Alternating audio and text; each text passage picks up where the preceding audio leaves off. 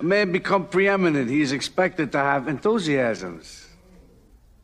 Enthusiasms.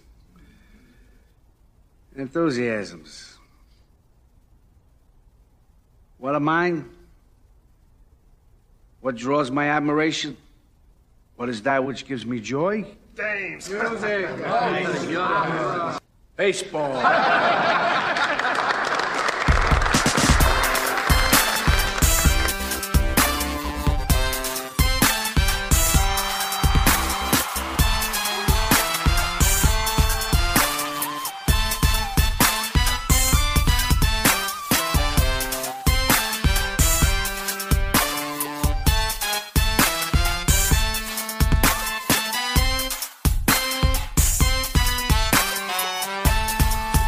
Alrighty, folks, welcome back to another episode of the Pull Hitter Podcast. This is Rob D. You could always catch me on Twitter at DeadPullHitter and the Pull Hitter Podcast at PullHitterPod.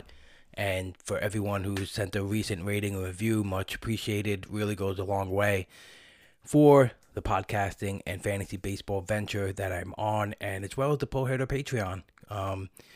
Big up to everyone involved in there.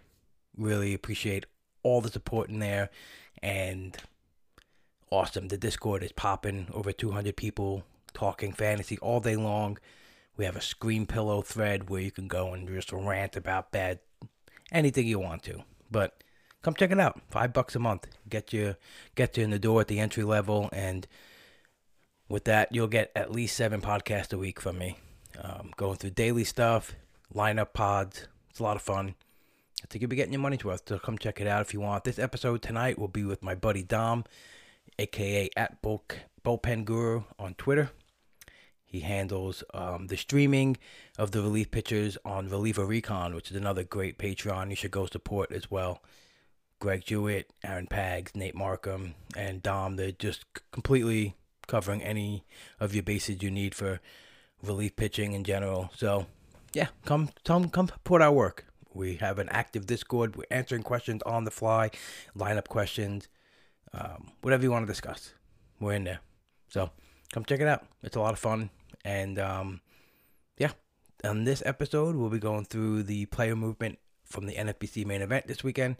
And Dom writes the article for me at pullhitter.com every week, going through the biggest ads and the drops and the plays that would bid the most on, most aggressively on, dollar-wise, league amount-wise. And he includes some very, very good format covering stuff that shows you how much FAAB is being spent per league and per week. So it's really cool stuff. We also get into some archetypes, what I like to call FAAB archetypes, basically trying to target specific needs and just ways to go about FAAB in general, how to plan out who you want to stream or get for the rest of the season or have as a spec closer, just specific ways you can try to attain those goals. And we talk about the value of having some multi-eligibility guys as well through FAAB. And yeah, we hit on a bunch of topics. I think you'll thoroughly enjoy it. Thanks for the support and enjoy the show. Alrighty, folks, welcome back to the Pull Hitter Podcast, your destination for actionable tools and resources to crush your fantasy league. It is Tuesday night, May 2nd. I'm here with my buddy Dom, the BullPenGuru. We're about to talk about FAAB, and we're watching Mason Miller and Bryce Miller wow us with no runs up on the board, no hits even in the 6th inning. Bryce Harper's back. I mean, what the fuck else do you need, buddy? Right? Isn't this great? Isn't this great? Great day. Crazy day. Great day. Yeah. Like little Tomorrow's things going to be even crazier for me with Stone and Fat, and so it's getting exciting over here. It really is. And it's like, all these guys are going down, all these starting pitchers are going down. I kind of talked about this in a tweet, and I know like it may, people, have their reasonings for why maybe the pitch clock doesn't have a huge impact, but I think to deny it had any impact is just being ignorant. I think anything that you could have to speed up in your life and do quicker. And through the articles I read that Derek Rhodes sent over and something in the Athletic this morning, I think got me thinking more too about not only the pitch clock like timing, but the quicker innings, so you're coming back onto the mound quicker too, right? So there's less of that rest in between the innings. And so these younger kids that are attracting all these FAAB dollars, I think there's going to be more people more drawn to them, maybe being wary of how pitching may just thin out eventually. Yeah, it's interesting, and they're probably a little more comfortable with the clock, just given the fact that they've been doing it in the minors for the last couple of years, right? Great point. But Great point. yeah, and that kind of goes to the complete opposite strategy I had coming into this year when I was targeting pitching, because I wanted older, proven guys that have, thrown 200 innings and, know how to keep their bodies healthy. But, the clock is a totally different environment that they haven't pitched in before. So, yeah, it's the reason why I just, I'm very shorthanded on my bench batters wise and just loading up on pitching. And I guess from a strategy perspective, I'm kind of glad that I have done that. But yeah, it's gonna be worth monitoring. I did want to read that article in the Athletic because it seems like, at least from the headline that I read, that they could say pretty definitively that this has an impact, and it looks like they talked to doctors and stuff like that all kind of made the conclusion like there's no way that it wouldn't, have a medical impact. So all the things that we have to consider, right? Yeah, for sure. I mean, I I used to be a certified personal trainer, spent some time training people in the gym, and not a kinesiology expert like these people are now and that work in biomechanics and track all the stuff at Driveline. But I just think, just from training in my earlier life that, just know the impact that speed and max effort can have on your body. And Tony Kemp breaks up the no-hitter for Bryce Miller. I expected that from Tony Kemp. No, like nobody else. But yeah, so big spending this week. You wrote up another solid article on the pullhitter.com. And so we'll get into that. We'll talk about some individual players and then I wanted to talk about like bid archetypes, the kind of guys that are like I think sectionalized when you go into FAAB that you can kind of, you know, target. So let's get rocking and rolling, go right Yeah. into the article this week. Yeah, sounds good. So, yeah, another big week of bidding. So it was the second most money spent this year, on a total basis and on a per average basis this week. So, 60 almost 62,000 in FAB dollars in the main event contest, $78 average per bid. Um, that just and that I think we expected that, right? With the two Cleveland um prospects, Logan Allen, Tanner Bibby being available, or Bibby being available, we knew they were going to be big bids and they were going to drive up the price. So, nothing really to add that hasn't already been discussed in other podcasts and articles and stuff like that. But, I did this week add a year-to-date spending analysis per league. And, so that ranged um, in terms of the spending. So there's one league that has on average the teams in that league have on average about $474. So Ooh. less than half on average for the entire league. So over half of the league's money's already gone. Whereas there's a league that has only like 25% of their fab spent on the on complete opposite side. So, there's a big differential and I think we talked about this a couple weeks ago. There's a big differential in spending amongst leagues, and that is going to change the bidding at some point, right? Once Right. things kind of slow down, like bids that in that league where all that money is spent, you're going to get guys, hundred, couple $100 less than others, that have already spent more money. So just something to keep in mind, especially, if you have multiple main event teams, it might be worth monitoring like where the spending is in terms of, where your league is at, because you might need more money in one league than you would need in another league to bid on that same player. So that was just one interesting takeaway I had in looking at that and adding that analysis this week to the article. Yeah, I thought that was great because it provided me with a little, oh, this is a great snapshot because I think we're always kind of wondering what to bet on these players and uh, kind of getting the league context and then seeing the format wide context. Because if you're someone who's reviewing FAAB or reading Vlad's article, right, and you see that number that he's recommending, trying to anticipate what the market might spend, you also should take a look at obviously what your league is showing, just like this shows, and it's really cool. And I just wanted to mention too, like the average spend per team this week and the average winning bid. Like I think we discussed in week 4, like how it was the highest. It would have been, it was like $4 more than the average amount spent on a team last week and the highest week. And this week would have been um number 3. Like in the last 2 years, we've had already the highest amount spent and the third highest. And so it's crazy, like to see how much we're outpacing last year spending. It's really wild, you know. It's Yeah. just and it's just because like the talented young arms that are coming up and they're the biggest draw right now because pitching is lacking and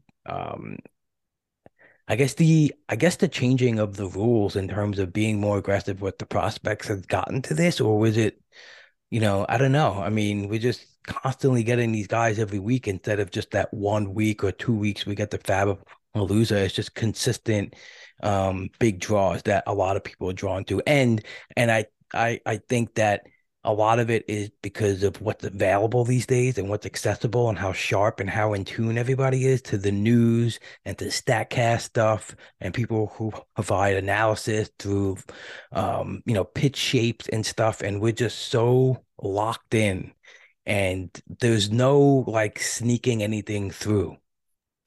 Yeah. You can't assume that someone hasn't heard of a player or that this guy, quote unquote, might go cheap. It just doesn't work like that right now. Yeah. Yeah. I agree. I think like the I think I feel lucky that I've kind of snuck the players that I've been able to sneak through this year. Like in that first week of Fab, I snuck um Bryce Elder in on the cheap, like before the next week he was up and drawing a lot of money. And then yeah, but seeing all these bids, I mean, Ricky Tiedemann, that was the only main event league that he was available in, and I grabbed him for like $14.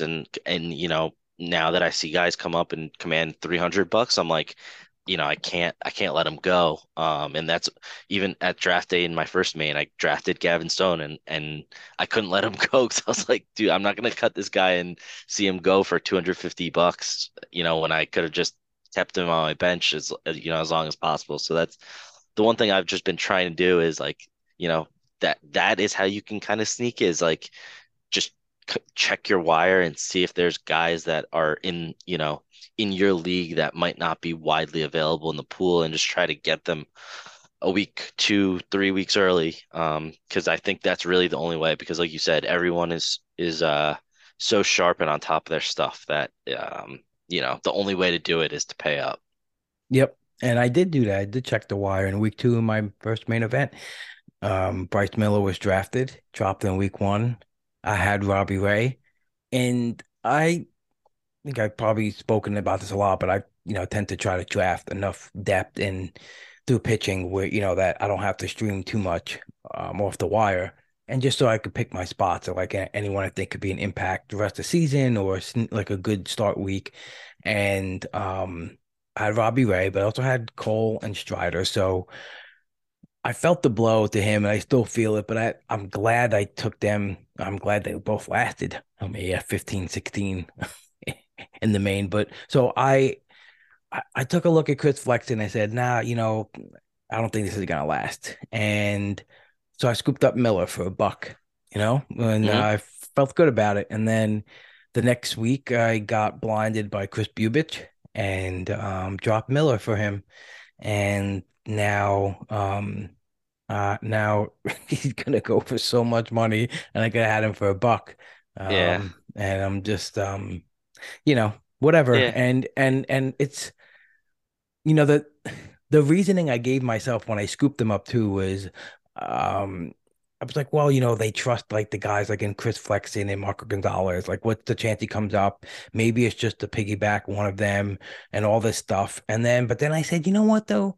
Last year I was so gun shy on these impact arms that, were good in spring and showed something in the minors. And like Spencer Strider was an example. Didn't like, I'm like, even if he does come as a reliever, I start to pitch as a reliever and pitches well. I'm like, no, it doesn't matter. He's not gonna get a shot. And not trusting the skills. And I picked him up for that reason. I was like, don't miss out on this year's possible Spencer Strider type ad. And then the next week I got blinded by a fucking dud lefty from Kansas City. So oh God. I just had to Yeah, get that out, Automatic. yeah, no, get it off your chest. I mean, like, and I, we talked about this before we started recording, but like, just keep in mind he is pitching against Oakland, so we'll see how he pitches against Houston this weekend if he does. Didn't really see many secondary pitches from him. So, you know, don't don't kill yourself, and you still do have Strider and Cole, right? So, they haven't gone anywhere yet. So I think you'll be in good shape.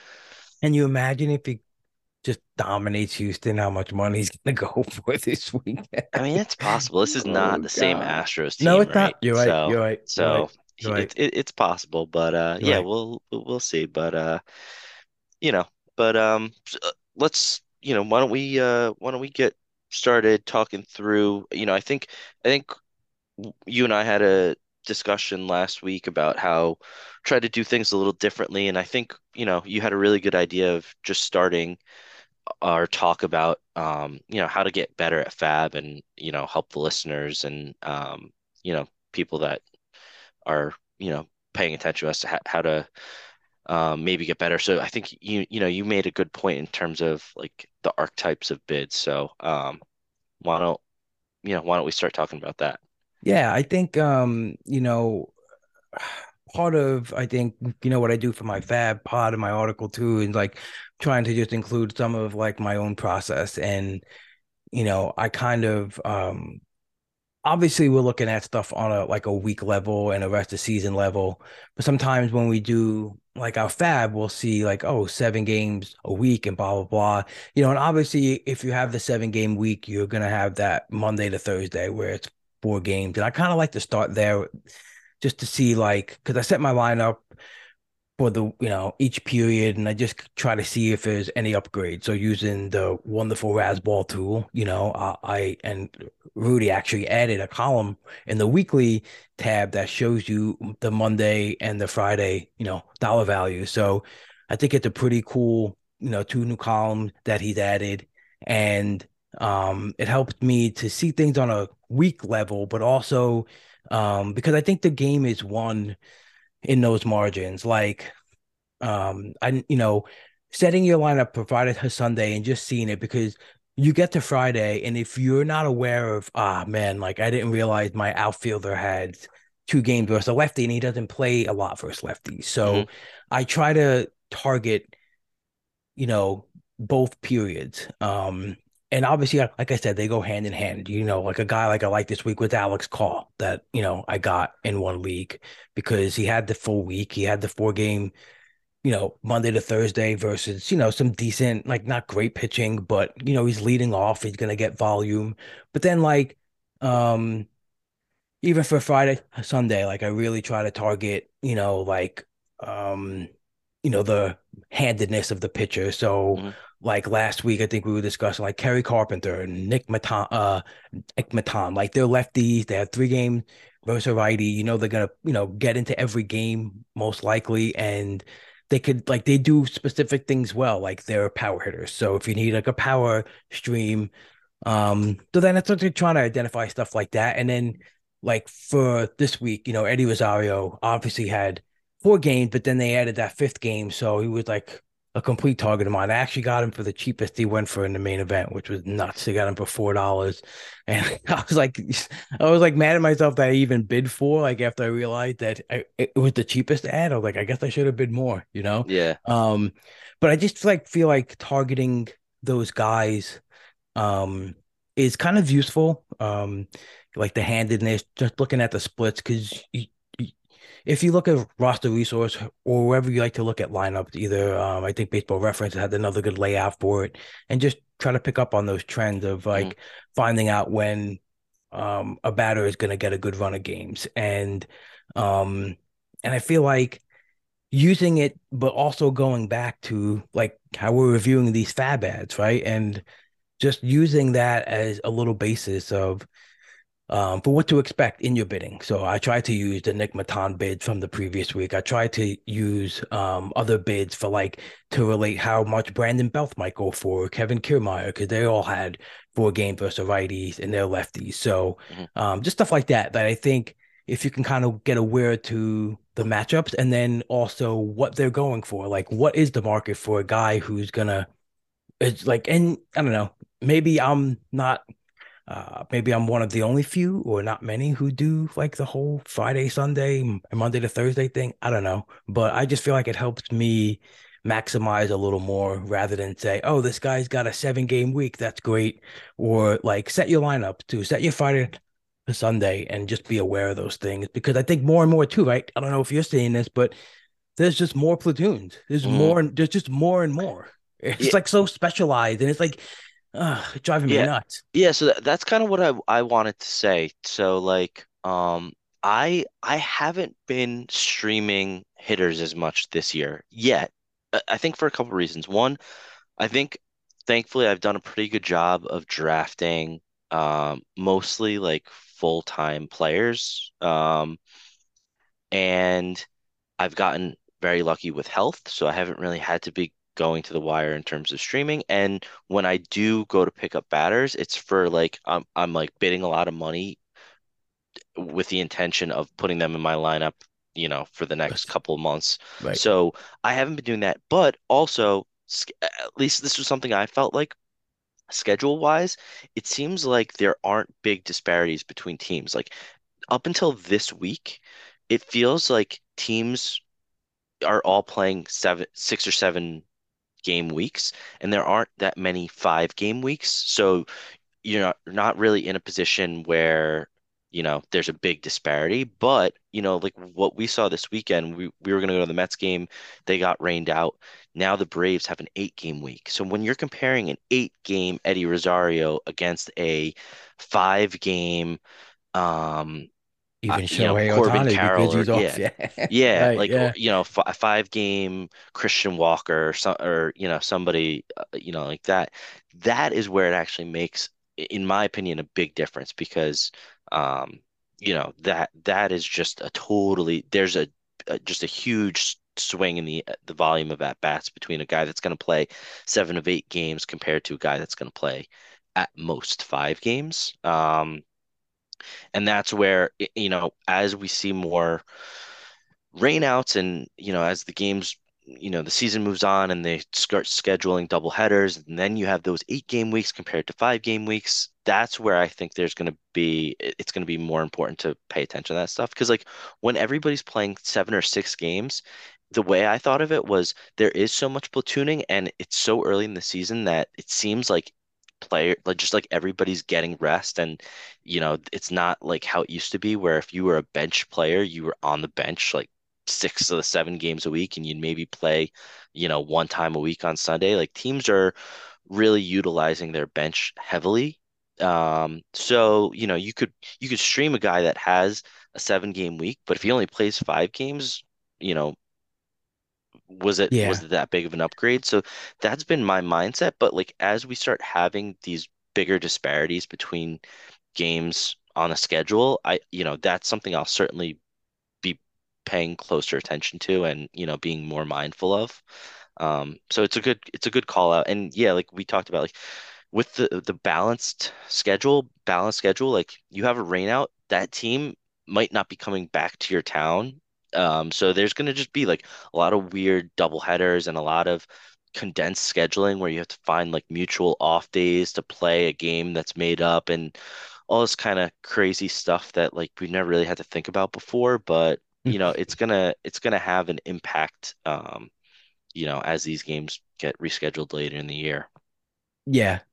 No, it really is because actually the the gentleman that I found, I don't know if you've ever been to like Major League Baseball schedule grid .com. I think I included it in the Discord link, but the gentleman that runs that site and made that Excel sheet, I had some discussions, with him through email, and he was saying like he actually wanted to write something up in the preseason about how he thought the balance schedule will impact the schedule at the end of the season, need be with like rainouts and stuff. And I guess he was under the assumption too, like he said, like I think they're going to try to play through more bad weather than normal, Mm, yeah. because they're going to have to. They don't have as many gaps because, like you said, there's less 5 games, and it's for a reason. They're constantly traveling now, like going, it's going to be interesting. Yeah. And just like, And the you know, divisional games, like you where you used to play a team 18 times, you could make up those rainouts pretty easily if it's against a divisional opponent, where now you're playing them like 12 times. So you only play them at home twice. So right. like it's you know, and the good thing for the league is they've had good weather for the most part, like the whole season. There really hasn't been that much many games impacted by weather. So yeah, we'll Yep. see. And I think I just want to get back to like one more thought about the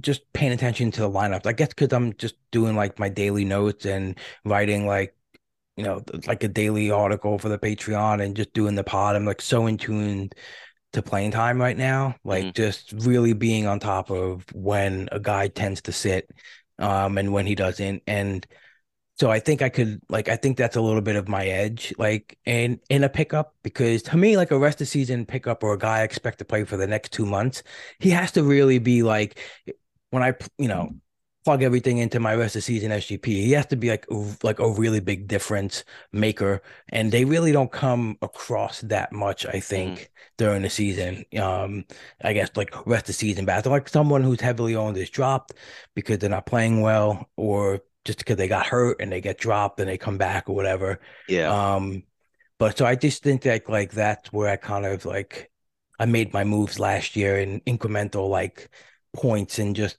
trying to chip away through Yeah. offense like that. But also to like being aware of things like so you mentioned the 5 game week, and it's something I put in my Fab Pod and article. Like so like Arizona, I mean Texas had a 5 game week, right? But their Friday to Sunday was versus 3 left-handed pitchers, right? Right. So you look at a guy like Ezekiel Duran, you look at even Robbie Grossman, right? You look at Bubba Thompson, who plays all the time versus lefties, and Hmm. and you could target those weeks, but then realize too, like they have a 5 game week, so a lot of the people who are focusing on 5 game week, let's shun that aside. Now you have to say too, okay, I don't have to go as much because maybe that highlight of they have a big week is taken away, so you don't Yeah. have to invest that much. So that's what I'm saying. Like, just try to be conscious of those little things that can really give you, that kind of edge, just to know how much you can bid. Because that's where I go wrong. Is I'm like, man, I could have got this like last year a lot with bats. I could have got this 11, $13 bid for 3 because no one was seeing that. Yeah. So and then those add up. Yeah. If you do 4 $13 bids where you could have went 6 or 3, that adds up, Yeah. So I don't know. That's helped me get better through the years. I think just being aware of that kind of stuff, Yeah. you know. No, that makes sense. I guess quick question before, and then we'll move on to the fab. But like, in your opinion, because I know this was something that's touched on in the process in terms of like the projecting the next, the two start pitchers. So like when you were Yes. talking about the who was it? The Rangers have the 3 game week against the weekend series against the Angels next weekend where they have 3 lefties. Do you like knowing that like, things happen in terms of either guys get pushed, rainouts happen, schedules, like do you do you feel like there's a risk in Two, looking the next weekend ahead and two saying, star "Oh, there's pitchers. three, yeah, yeah, well there's Yeah. there's 3 lefties, but like, if one of those guys or, something happens where their rotation gets Right. reconfigured, then it becomes like, two starts against the lefty and a righty, or even worse, like if 2 righties then move in, like I don't know. I That guess it that I just guess like goes on a person by person basis. Like look, I'm like Robbie Grossman, where I'm like, he's a switch hitter, so he can have the ability to Sure. play 3 games, and he does play, maybe 65% of the games versus versus righties too. So you feel a little safer. But when it's Yeah. someone who's clear cut, like now this guy never starts.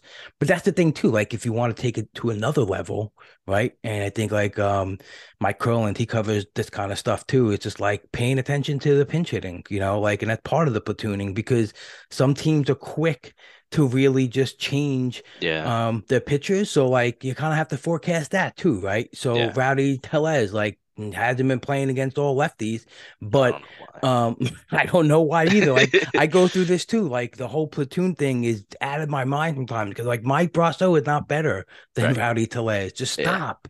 Yeah. Just stop with that. It's Yeah. nonsense. And so, but then so look at the team he's playing, right? So if it's okay, this pitcher hasn't gone more than 3 or 4 innings, or and it's like what you covered too a lot, Right. with your bullpen stuff. It's a lefty followed by a righty, and so you can see that it's like, all right, so Rowdy may not start, but he may come in and get still 2 at bats. Right. So you know. Getting back to your question, I just think it's like it's on a person by person basis. And if you're like I said, if you're into the playing time, you just go to roster resource, go to the lineup tracker, and you can instantly see the lefties, you can see the righties, and then go to those games at the not start in the game log and see if they got in as a pinch hitter. Right. It's Yep. and that helps. It takes 3 minutes to do it, and it really does help. It Totally. goes a long way. Yeah, absolutely. All right, Uh, let's get into this week. yep. So Go. obviously, let's not we won't go crazy because I think it's been talked about a lot, but I guess just what are your quick thoughts in terms of the big three targets this week, which were Tanner Bybee, who went on average $323, Logan Allen, who went on average for $199, and then Louis Varland, who went for an average of $71. So Varland went in 49 leagues, Bybee went in 49 leagues, and Logan Allen went in all 53 leagues. Yeah. What were you on either any of those guys? And who did you prioritize amongst them? I prioritized Allen, then Bybee, then Varland. It wasn't I was in the Varland range and he was available in one main for me. And he was available in one of my 2 auction leagues. So I was in the 35 and 53 area in separate leagues respectively. I did Mhm. not get him. Um Tanner Bybee is some guy I have on 2 DCs. He's been on I have a little, if I want to listen to podcasts or reading articles, I have like a running doc with just, people who mention names and who've said them too. Like it's like, Yeah. oh, James Anderson did this guy again. So it's like just kind of give you like a running idea of who's throwing out names and who's seeing things. And I remember the one week, like I read about Bybee on Prospects Live because Dylan White had his Robo Scout tool, and Bybee was popping like crazy. It's like a comparative tool that looked at several things, but and then I heard Dylan and Eddie Almaga talking about them on a podcast, the Patreon Prospects Live podcast, and he was talking about like 4 pitch mix, and it's just like lights out. And then James was talking about him too in his article in a podcast. So it was just a guy. I'm like, okay. I went in, I dove in. I was like, wow, this looks impressive. So in the offseason, Tanner Bybee was my preferred choice. But then I watched them pitch, and Logan Allen, I think maybe wasn't drafted enough because, like the surface numbers, the ERA last year in AAA was 6.49. And people look at ERA a lot, but the K percentage was solid and the walk percentage was high. But I think in AAA this year, people saw that he made a legit change. And I think Jeff Ponce tweeted out a video of it too. And he was just talking about how like the lefty slot too, and like the high fastball. And that's what took me away in his first start. Just had like innate ability to get that like high fastball in from like an odd angle, odd lefty angle, and he impressed me. Not to say that Bybee didn't, but um, so I went with Allen a little more. But they were like I had Allen for like 102 max Yeah. in one league. In another league, it was 88. That's my first main where I didn't have as much because I got Mason Miller last week. So, and I knew I wasn't gonna get them, you know. Right. Yeah. Um, and no, it's not. I'm not keeping him honest because I don't believe in that phrase. Keeping him honest. I don't think, you just got to keep yourself honest. It's a blind bid. So anyway, I knew I wasn't gonna really get them, Yeah. but I just Yeah. wanted to have what I thought was a bid on, and I would have been in the 200s probably had I known they're going to be guaranteed rest of season starters. And Yeah. that's what the biggest hangup was for me. I know, like, I don't like Quantrill, never drafted him. I don't like Plesac, never drafted him. But that still doesn't get me off of the fact that it's the Cleveland Guardians. They're going to maximize these guys' arms until it hurts them. So maybe, you know, when McKenzie's back and Savali's back, right? And they could say, okay, like, we're fully stocked. We don't need Plesac to fill in anymore. Boom, like hit the showers, but Yeah. but I don't know that. Yeah. I don't know Exactly. that. And if I had that, yes, I would have been in the 200s for both of them. Yeah. And Louis Varland, too. As much as I love the skills, the fastball, the cutter, the velo increase, he's got a crazy angle, too. And you watch him pitch, like the way he delivers the ball has to be a little bit of a fuck up for batters. It just doesn't look right. But also too, there's risk with him Mhm. because of Maeda. Like I know Yeah. there's two spots available now because of Molly and Maeda, but if Maeda comes back and they just like, hey, we got to get as much as we can out of Maeda, then so Yep. that's why I tempered my bid for him too. But I like all three. I kind of like Varlin at the cost the most, I Yeah. think. Yeah. Yeah. That How about that's you? where yeah, that's where I was at. Like, I did my fab Saturday night and I was just like, I'm gonna be aggressive on Varland at the cost as opposed to paying up for the two Cleveland guys. Cause like you said, I think they're gonna have spots. Like they've thrown enough innings last year at the minors that they can handle a big league workload.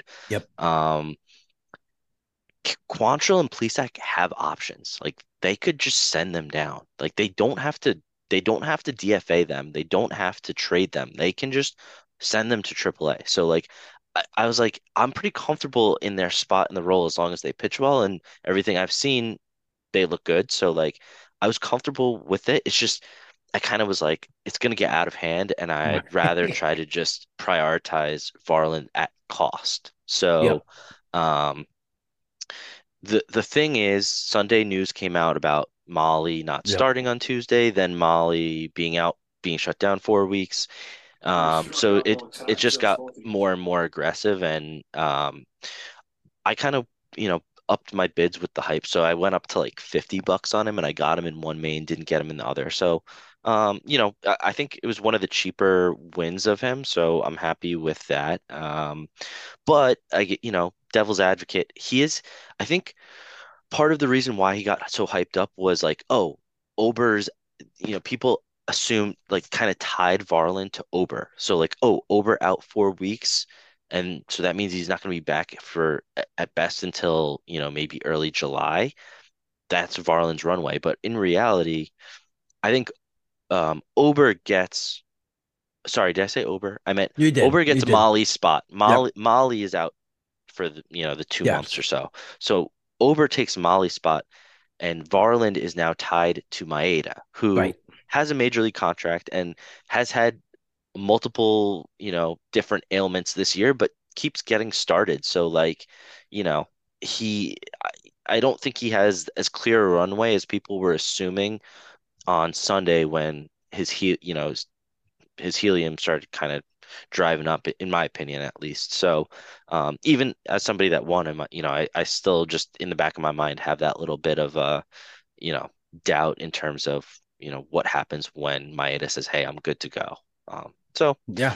yeah, And they had the opportunity last year to use him and some other arms in their system, but they're like, nope, Dylan Bundy, Chris Archer, yeah, So yeah, like that whole Maeda thing is true because they're gonna try to get him, they're mhm, gonna try to get his innings from him. So if he right, comes back in a month or 2 weeks or whatever it is, like he's gonna be in there. He's not gonna go to the pen, right? He's Yeah. not going anywhere. He's Yeah. starting when he comes back. Yep. It's just when does he come back? Right. So, Right. but like you said, it's he's got a good arm, and at cost, it's good. If it works out, that he stays, he stays. If not, it's something that you'll have to decide. But I think it's better to just take a month of maybe some solid starts, and then it is what it is from there. Sure. Yeah, Absolutely. I like it. So yeah, so after those three big guys, I label this next group like the bargain bin in terms of, as a pivot to paying up for those big three starters. There were um four guys that I kind of identified as like popular ads this week, which were Yanni Chirinos, Dane Dunning, Cutter Crawford, and Luke Weaver. Um, so do you have any opinion on those guys? Like, is there anybody in that group that you were targeting? Do you have strong opinions against any of them? What are you thinking there on those guys? No, I got a Crawford for $7. I really love the skill set. Whether or not like we get to see him start anytime soon, is the question. But I got him for $7. I'm willing to. Um, I didn't have to use him this week, but he was a consideration, even though he wasn't on the starting. They have 7 games, so if he could just pick up 3 inning appearance and just do like he did his last game with 6 Ks, Hmm. that's valuable. But Sure. I love what he's done in the 24 innings. Um, Real solid 3.5 Sierra, 23% K minus walk. Yeah. Um, the fly balls scare me a little bit, but the ball doesn't look as juiced as I think we thought it was in the first couple of weeks. Yeah. At least I think that now, but the 25% K rate is meant 39% O swing, good in the zone. I really like what I see from him, and like the luck metrics, the home run fly ball, those are like all in line with league average. So there's nothing but his skill set like just really blaring like I need to start. So I was all in on Cutter. Um and then with the other guys, I don't know. I'm not Luke Weaver was showing us something, but just it was hard to trust it. I've always had a thing for Luke Weaver. And like even but just the home run scared me. So it's like I think it was 3.2 home runs per nine coming into his Hmm. start yesterday. And like a guy who pitches in Cincy. Yeah. But again, like he's the type of guy too. Like if you're looking at ERA, you'll kind of get blinded by what he's doing, right? So the ERA is 7.88, Sierra's 4.09. So that's a big difference. But the K percentage at 26%, he's throwing high. He's like swinging strike rate is good, but the home runs are just really fucking scary. So in that park. So I don't know when in my mind would I be comfortable saying, hey, let's throw him. He had a pretty decent start yesterday versus the Padres, which was encouraging. I think it wasn't terrible, but it wasn't great. So I know a lot of people ruled him out this week, right? I didn't check his start percentage, but I would bet it would be pretty high because probably a pickup. Yeah, actually no, 26%. Okay, I thought we've seen some crazy start percentages on like even guys in chorus, so I'm surprised that was that low this week. Chirinos. I'm not as good as you in looking at the pictures. I'm really in tune with the playing time, but like the piggybacks and that stuff, I'd rather just not have to pay attention to it unless I have to, I guess. If I'm really aching for pitching, I think I would have probably took a deeper dive into it. And Dane Dunning, I just nah. I'm he just doesn't do it for me. I don't know how stretched out he is even right now to get to 5 innings. But he just last year he just kind of hung. I think everyone hung on to him trying to get better, but it was just like 5 innings of meh all the Yeah. time. And Yeah. Yeah. I, so, I think I think Chirinos and Dunning are very similar in terms of like, you know, they they're not going to be high strikeout guys. They're like heavy ground ball leaning. But yeah, I agree with your assessment on Crawford. He was a guy that I had in my waterfall as well. Um, I guess my only hesitation with him is like he has been working these like long outings. And honestly, like all three of them are similar. Like they when they work like these low leverage like mop up duty, and it's like almost like, you know, you don't big leaguers don't like give up at bats, but like Mm. I think sometimes they kind of do. Like if you're losing like 10-0 and it's a Thursday and it's a getaway day and like, like Dane Dunning's in cleaning up, you're just trying to get through the game and like you might roll one over and like you're like, "Yeah, I just want to get the fuck out of here." Um, so like I think that does kind of play a hand in it. Like the work that they've been doing is like not very intense. So like Dunning comes in for games when like John Gray and Jacob deGrom get hurt. Crawford comes in when like Kluber gets rocked or whatever. So like I think that might I'll be interesting to see how they pitch if Crawford gets a start in the next couple weeks. When Dunning gets a start, I'm assuming he's just going to slot into the DeGrom role, and I think he is stretched out enough that he has had like 6 inning relief appearances so far this year. So I think he's stretched out enough to handle it. For Chirinos, I like the usage behind the opener just because it unlocks the ability to vulture a win. Mm. And Tampa's just so good that like, he doesn't have to pitch 5 innings to get a win if he's going to get used behind the opener. But I got Dunning for like $3 in a league. He was just on my conditionals, and I was like, next week he pitches at Seattle and at Oakland, so like if I want it, it's there for me. But like I think I had them all in a similar price point. I think I was like between $1 to $3 on all of them, and I was just like, I'll take whoever just as a depth, and I can always just cut him if Dunning looks like shit this weekend. So um, yeah, and Luke Weaver, I didn't want anything to do with really. Just I think he was just he had a 2 start week, and one of those was against Chicago, who looks terrible, but it's going to be in Cincinnati, so he could just as easily get rocked. So I was avoiding there, but I think it's a good strategy. If you're already blown a lot of money and you're looking for pitching to kind of try to dumpster dive a bit and see what you can find and see if they have matchups that you like. So those were just 4 guys I wanted to talk about with you. Similarly, I know we kind of mentioned archetypes now. Another archetype that I saw this week that was popular in terms of ads were like multi-eligible positional players. So Hmm. 3 guys, Ezekiel Duran, Zach McKinstry, and Nick Senzel were pretty popular ads. So like for me, when I was looking through the bidding, I was pretty shocked to see Zach McKinstry. So he was added in about like 30, 33 leagues or something like that. And like half of his leagues, he went unopposed. Um, which I thought was kind of crazy because just looking at lineups before Fab ran, like I think he had led off 5 straight days. I know it's Detroit, but like, you know, there's so many different. I would have thought he would have appealed to more people because he's, so many middle infield injuries.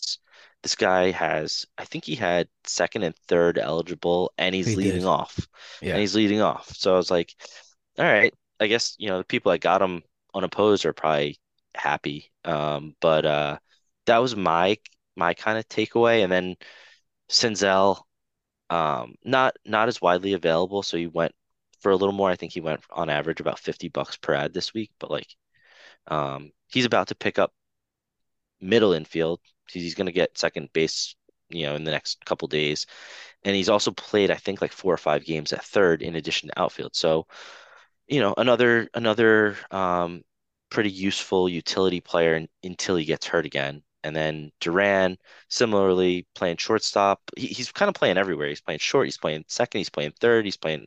I think he might have gotten some outfield. So these were all guys that I was like, if they don't have the eligibility yet, they're going to be getting it soon. They're getting playing time. I think Duran hit a home run tonight. Senzel hit one last night. So they're all doing well, and they all kind of contribute a little bit on speed and power front. So they have some roto juice as well. So just wanted to Roto see, juice. yeah, what Yeah, your thoughts roto were juice. there. Um, yeah, so I think McKinstry, the thing is, like, I think a lot of people saw. two things. At least this is what I saw. In terms of picking him up for this week, I get the leadoff thing, and that's a huge draw. But they probably saw, okay, looks like he's facing Verlander, Scherzer, and then on the weekend they're facing two lefties in Hmm. Matz and Montgomery. So you just know that he's not going to play. And I guess think there's probably enough hesitancy to him, in general. But I I'm actually a fan of him. I've always been a fan of him. I actually my first content tweet ever, that I was, when I started to try to when I started my podcast, started doing some stuff. It was like my first dynasty league, and I did this whole dive on Zach McKinstry. It's pretty wild. And I get so deep on him, I thought he was gonna be the next Daniel Murphy. Yeah. But in terms of like this year, I think it's interesting because he had 8 career stolen bases come into the season in 364 plate appearances. He was already 4 for 5. And he had um 4 barrels. And he had 14 coming into the season, including 5 last year. He set a new max EV, which was 2 miles an hour more than the previous. Um, so those are good things to like. Those are kind of the things you can hang on to early in the season without so much of a sample. It's like him hitting the ball harder than ever. It's, so I like that. I like the multi-eligibility too. I just, to me, there's still a little worry that, like, again, like it's going to be hard to find spots to play him in during the season if they're consistently playing a couple lefties and he's going to sit. And I don't think like Detroit will play him full time, even if he was, like everything lined up for him. He just doesn't seem like the guy they owe a lot to say, here, like, here's the job. So Right. I don't know. I guess I'm just thinking, like I mentioned, it has to be like a real rest of season guy for me to. I'm just like trying to maximize at bats. Hansel I picked up on April 16th for $8, in one main, and I picked them up in an auction for 7. So I'm on the Senzel train. Think it was pretty instant when he came back on what was it? He came back on the 13th off the IL, and he played like 3 straight games before that FAAB.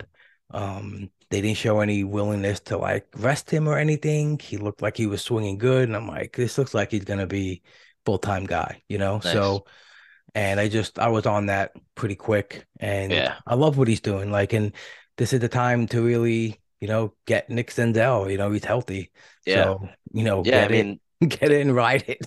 yeah. Yeah. I mean, they took him second overall. Like they want to see what they have in him, when he's healthy. So, um, and good home park. So it seems like he's figuring it out. So, I get for you, I guess, certainly hope he stays healthy. It's crazy that he's been in the majors. He's been playing in the majors since 2019. I'm looking at his stats now. It does not feel like he's been around that long, but Right. just goes to show you how, you know, how banged up he's been. But And I yeah, all really right. like I took him last year too. I picked him up in Fab last year too because he came out saying that he was into this new swing change, and then he was going to implement it, and he had like I don't know, like 3/4 of his hard hit balls of the season, like in September, and it's like something wild like that. And then he got hurt, so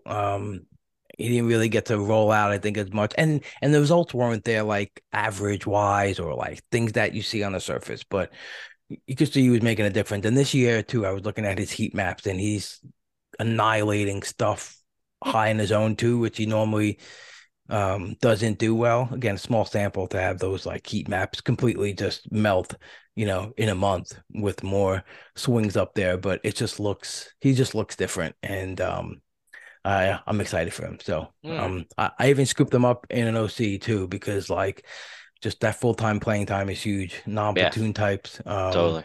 Yeah, yeah, but 3 home runs, 2 stolen bases already on the season. You love to see it. And Yeah. Duran, he was also one of my archetype targets for Friday, Sunday, with the three lefties that they're facing. I was like, okay, like he does well versus lefties and they're gonna play him. So he was kind of on my waterfall for that too. It's just I guess the question is like what happens when Seager comes back, So again, he's just like a short-term ad for me. Like Right. in um he was in the list. He was on the list, but I didn't get to it. So Yeah. it was All right. yeah, I All liked right. all of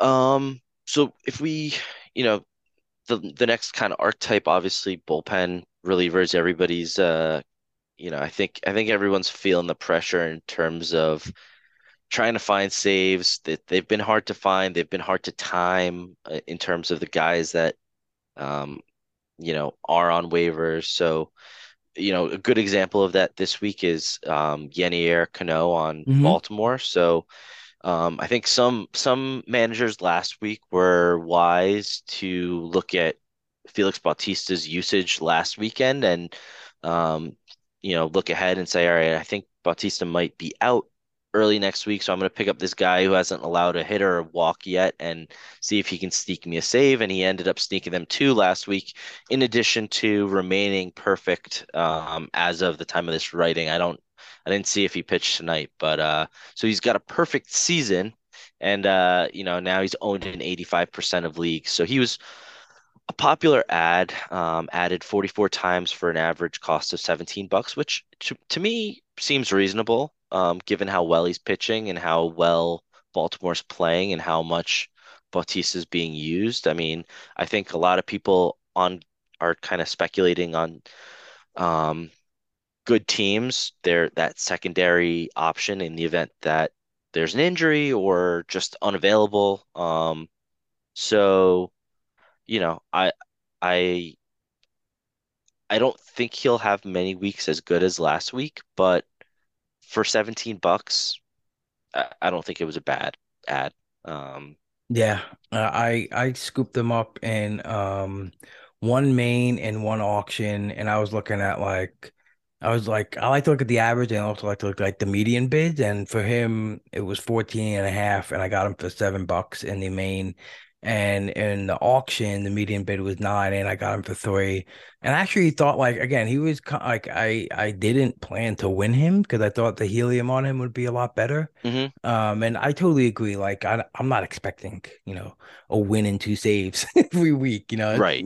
really realistic about that. But in looking at his usage, it's like, okay, they're feeding him, Mhm. and um, I feel like they're one of those teams that play a lot of close games, Yeah. right? Yeah. So, and they instantly trust him, and the stuff is filthy. So, Right.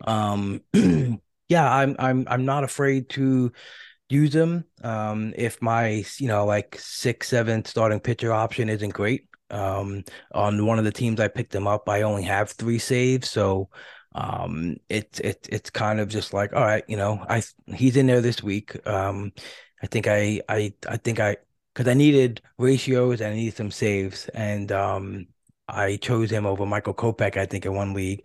I started Kopech in all my DCs, but not in my FAAB league. I got a little gun shy, but again, because like you're working with bad ratios and then might like take on two, uh, shell shockers. I Starts. was just Yeah. like, so I Yeah. was like, okay, but Cano, yeah, I'm just hoping I could use him in good weeks and it'll just help me with my ratios and maybe just pick up a save, like even one save over 2 weeks if I start him, like it's just solid. And Yeah. I'm not expecting anything to happen to Felix, nor am I wish casting anything like that at all because I have Felix in other leagues. So, Yeah. but it's just a great arm right now. He's just electrifying, and I'm trying to pick up these guys if they pop, and like just following the usage in the pen and just seeing like how often he's going and Mhm. how willing they're going to him. So I'm not yeah, and he did pitch tonight. He pitched the ninth on an 11-7 win, one hit and a Okay. strikeout. All Yep. right, so you gave up a hit finally, Gave but up a yeah, hit. no,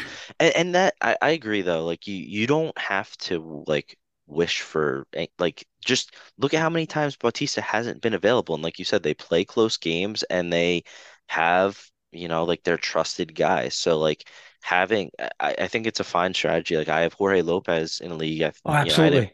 Yeah. and like I just know like I'm not doing it because like I want Durant to get hurt so Lopez can play. Like I just know like the Twins are good and like just by how Durant was used last year and I anticipate that he'll start getting similar usage. Like he won't they won't throw him like Class A. Like they won't throw him 4 and 5 days. Like there'll be days that he's unavailable and those are the days that Jorge Lopez will get saves. And if I just keep Lopez in my lineup, like the majority of weeks, I'll walk into like a dozen saves just that like through that. So like Yeah. um you And know, it's like, and the thing with Batista too, like he was hurt preseason. So, and again, that's not wish casting or forecasting an injury. It's also just saying in my head, they may not shoulder him with like the burden or the yeah, necessary burden to go out there and shoulder such fatigue because they do have other lights out guys.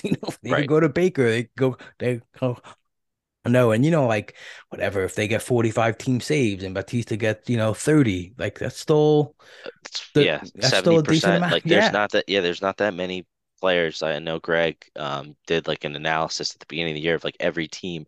There's a I love handful of that. I players love that that. like Yeah. make up like 70% of his team of their team saves. So like you think like a guy like Hader in Class A is like, oh yeah, they're the full-time closer, but like even those guys get like 70 to 75% of their team saves. Like there are just always going to be guys that pick up like either weird saves, like the bulk saves, like the 3 inning saves in a blowout, or just days that guys aren't available, or the second half of a doubleheader. Just a lot of weird stuff that can happen that you can walk into saves. So Yeah. And they got like I said, they got a good team, good offense. Their pitchers go 5 or 6. They got a good pen. So it's like consistent. Like you can count on some solid usage in yeah, that team. Yeah. And I know you mentioned you had a little note for Jason Adams, and that was an interesting thing too, right? It's uh I was a little wary of Jason Adam in the offseason. I ended up taking him like in like a couple of gladiators because my rationale was like, oh, he's gonna be next in line. If he gets 6 or 8, like that'll yeah, help my team. But that was so early in the season too. And the more I think about those spec relievers, and I think you know this, but how different a pitch like a reliever can be the next season when the yeah. league They figures pop them up out of out, and nowhere. they're so volatile. Like they Yeah, pop up like nowhere, like Clevenger, like yeah, Garrett Clevenger already looks dynamite, and he still looks good, but it's just weird. Like Adams too, it's like, oh, okay, he just had an amazing season out of 3 average ones. So who is this person, And I yeah. think it's just a lesson learned for maybe for DCs to not really hedge too much on those possible number twos when it's still a significant draft cost. Yeah, and especially on the Rays, right? Because like Yeah, I have Adam in one of my mains, and he's just on my bench, and I had him a couple weeks ago because I was just like, he's a good pitcher, he's available, I can get him for cheap, and I did. And then last week, I was just looking at stats. I'm like, he's really not as dominant as he was last year, but so he was going to be a cut for me this week. But then I just said I'm going to let him stick around while I have him, see how the Fairbanks thing flushes out. So. I can get why he's a popular ad. And same thing, like it just goes to show how I think sharp players are getting because like for $15 on average this week and added in 14 leagues coming off their Fairbanks news on the Rays, who are like the best team in baseball. I great. think that's fair ad. It Like, is. It it's not is. like in reality, I don't. If Fairbanks is hurt, he's not going to get all the saves. He's not going to, but it's probably going to be distributed amongst, four other guys. So, in reality, that probably should have been the reason why I cut him. But I was just like, let me just see what happens. But for $15, I think that like no, that's not crazy. I don't think anybody was getting crazy with their ads there. So No, that's yeah, that made that's a sense to reasonable me. ad. Yep. Yeah. So was M- King. yeah, Michael King was added in 19 leagues and I don't know if it's that, people saw the writing on the wall in terms of Holmes before his meltdown yesterday, or just people were trying to do what you mentioned in terms of volume, just like knowing King was going to probably pitch early in the week and then again over the weekend. So, two Michael King starts could, or two Michael King outings could be like 6, 7 strikeouts, and that's a start. So it's a sneaky way of getting a pitcher to go across 2 games, maybe get 2 decisions or get you saving a win and the Ks and the ratios. So just good add in my opinion on the cheap. Hmm. So then some popular pitchers were added in about 20% of leagues. So this is a common theme. Guys are just cycling through bullpens. So Adbert Alzolay, Chris Martin, Jason Foley, Nick Anderson, Jorge Lopez, and Matt Brash. Um, do any of those players interest you for like Yeah, a FAAB league?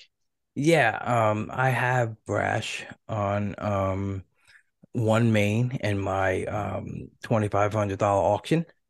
Um, I think I mentioned this in this call. I didn't like realize that you just see the end numbers, but he's averaging 4 appearances a week, and the K Yeah. percentage is 40%. And I think the news on like Seawald is getting all the saves right now, and it's just phenomenal. Brash picked up one, I think, in the 10th inning last week. The news on Munoz like not progressing as well Hmm. Hmm. is also I drafted Brash too. I've had him since actually no, sorry, in one league I drafted him. In one league I picked him up in the second week of the season. So I just love like that pen. They have a great staff, decent winning team. So me, he's just the kind of guy you could plug in when your pitchers just aren't cutting it that week. And honestly, just maybe a guy that you may want to start to use Yeah, a lot I agree. more going forward, because Yeah. like 3 innings and 6, 7 Ks Yeah. every week is pretty solid. Yeah. And the chance of getting a save. Right. Yeah. Yeah. Yeah. Yeah, I agree. Because yeah, Seawald is doing awesome and he's been working the ninth exclusively, but if they trust I think that was my concern with Brash when he went to the pen was like, how are they going to use him? Were they going to use him like but he seems, this year he seems to be transitioning much better into that like 1 inning, just straight up reliever role. So, you know, if if Munoz is out for, any, more significant time, you can see Brash kind of maybe start eating into some of those saves with Seawald. So, um, That's a good because he point kind of because faded like, towards the end of yeah, last year, and he had a surgery this offseason too. So like, you know, he's not without risk. So, yep. yeah, I'm with you on the Brash. I think Nick Anderson was like an 8 week, the 8 game thing. Yeah, And I know and Minter kind of Minter is getting BABIP'd like crazy.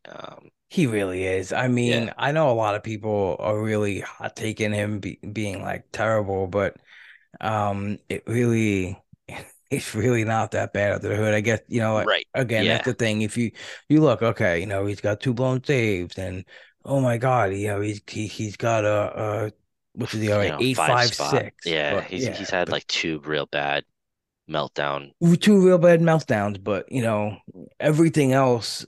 I Yeah, mean, the swing and strike is 16%. Like, when else are you complaining about that? Like, yeah, when else are you complaining about 28% K rate and just like you said, BABIP's death and his left on base percentage is 37%. So those things regulate. yeah. It's small. It's And I actually dropped Minter this week in my main. I kind of anticipated Iglesias being back today. today. Yeah, And I know there's still like a couple of days where it's, still like maybe the end of the week it looks like now, but I think the writing's on the wall anyway I for agree. him. So Yeah, like and even then, like, too, even then, him becoming an ancillary guy is also a very good option. Maybe Iglesias doesn't get like uh a lot or a full workload, but at that point, um, you know, I'm just looking for like someone who's gonna get me a path to full saves or be like yeah, that Matt Brash type where it's gonna get multiple appearances a week and be a little better, like yeah. strikeout wise. But Yep. yeah, so I think that's what Nick Anderson was popular for. I think a lot of people assumed just because of the blow ups that Anderson was gonna get a run. But you know, Yeah, yeah, yeah. it's a good shot. I agree with your logic on the Minter thing too. Like he's just probably going to be somebody that you'll see added and dropped a bunch of times throughout the Absolutely. He's season. gonna be popular. Yep. Yeah. Yep. Yeah. So, and then Boxberger, Gratterall, Will Smith were all added in the handful of leagues that they were available in for like triple digits. Would you have been interested in paying that much for any of those three, if they were available in your leagues? Yeah, Smith was available in my league. I didn't even put a bid on him, to be honest. Mm. It's not that I don't like him. I don't think he's gonna be the guy. Um, I don't know. There's still too much, I think, up in the air through there, and I just think that Bochy eventually just gonna be working to this, committee guy, I think, or just using whoever he thinks is best at the time. I think me, I'm a big old clerk guy. Yeah, So I'm like secretly rooting for him, maybe like maybe I'm subconsciously didn't bid on Smith because I'm secretly still rooting for Leclerc, right. but Yeah. I do Yeah. think eventually too you might see some Joe Barlow action and he might get a chance. I don't know, to at least get some, but I don't know. Maybe I should have been a little bit more on Will Smith. But I tell you one guy I really do like though in that pen is Josh Spores. He looks solid. Yeah. Yeah. I liked him a couple of years ago. And then I think he had some injury stuff and yeah, I know Smith like kind of popped in terms of some of the metrics that I looked at like last week when I was just looking at relievers before our last podcast, just in terms of like um, getting ahead, avoiding 3-0 counts and swinging strikes and things like that. So he looked good in terms of that. It looks like now swing. I don't know if he had a rough week or whatever. I don't think I would have paid triple digits for him. He's the guy I would probably be more interested in than the other two. Like I still don't get the Boxberger obsession. Like I still think Fulmer is fine. I think it's a similar situation to Minter where like, Fulmer's had like a 5 run um, meltdown appearance, and he's pitching kind of weird, like sixth and seventh inning, um, getting called on in the sixth and seventh inning. But like, I don't know. I still think he's the best arm there, and nobody's really running with the role there. So I don't see how you could justify paying triple digits for Brad Boxberger. But I that think I think it, it it would have might be been my that might be my bias where I was on Fulmer at the beginning of the year. So I'm like, Boxberger is not the yeah. guy. Yeah, no, I think I'm like maybe the opposite way. Like I had a little bit of love for both of them, I think, at certain points of the offseason. But I always leaned more toward the box. I just think that 41 and 32 save season sticks out. Yeah, And I just think like Ross is that kind of guy. Like, like, that's hey, this fair. is this That's is a an good old point. fashioned, closer, and he's never been bad. I mean, last year, I think he led the league in hold last year, right? Yep. And still like really good last season, just to strike out per nine. And so I always thought like it was kind of gonna be him. But again, I think they have so many arms too that it could go so many ways. But I They gotta think at win the games too in I order think I'm to. just surprised at the people who were like so into Fulmer and believed him and tweeted about him constantly, like dropped him. Yeah, Like I to haven't. me, I'm just saying, like in my head, what so you believed in it, Right, like, and you liked it and you loved it when he was getting the opportunity, but like two bad outings and you're just out. right. Yeah, that's what kind of what we talked about. It's just so reactionary to like I think us as fantasy managers are more reactionary to the blowups than even like the actual managers are. Like today, like Yeah, Aaron Boone good says, point. maybe that's just bullshit, but like Aaron Boone saying like Clay Holmes still has his vote of confidence and like guys that have looked shaky in the role still get saves. The next opportunity where we are assuming that they're going to be out and like there they are. Like Carlos Estevez, like had a little bit of a rough start to the season, had a bad spring, but like getting saves. So I don't know. Yeah, I think that's maybe something. It's just we're like overreactionary, and it could be maybe it's just so early. So when you see a bad appearance this early, you're like, oh shit, I gotta get the next guy. But Yeah, yeah, I'm that's where it's like I believed in Fulmer when I look at the stuff beyond ERA.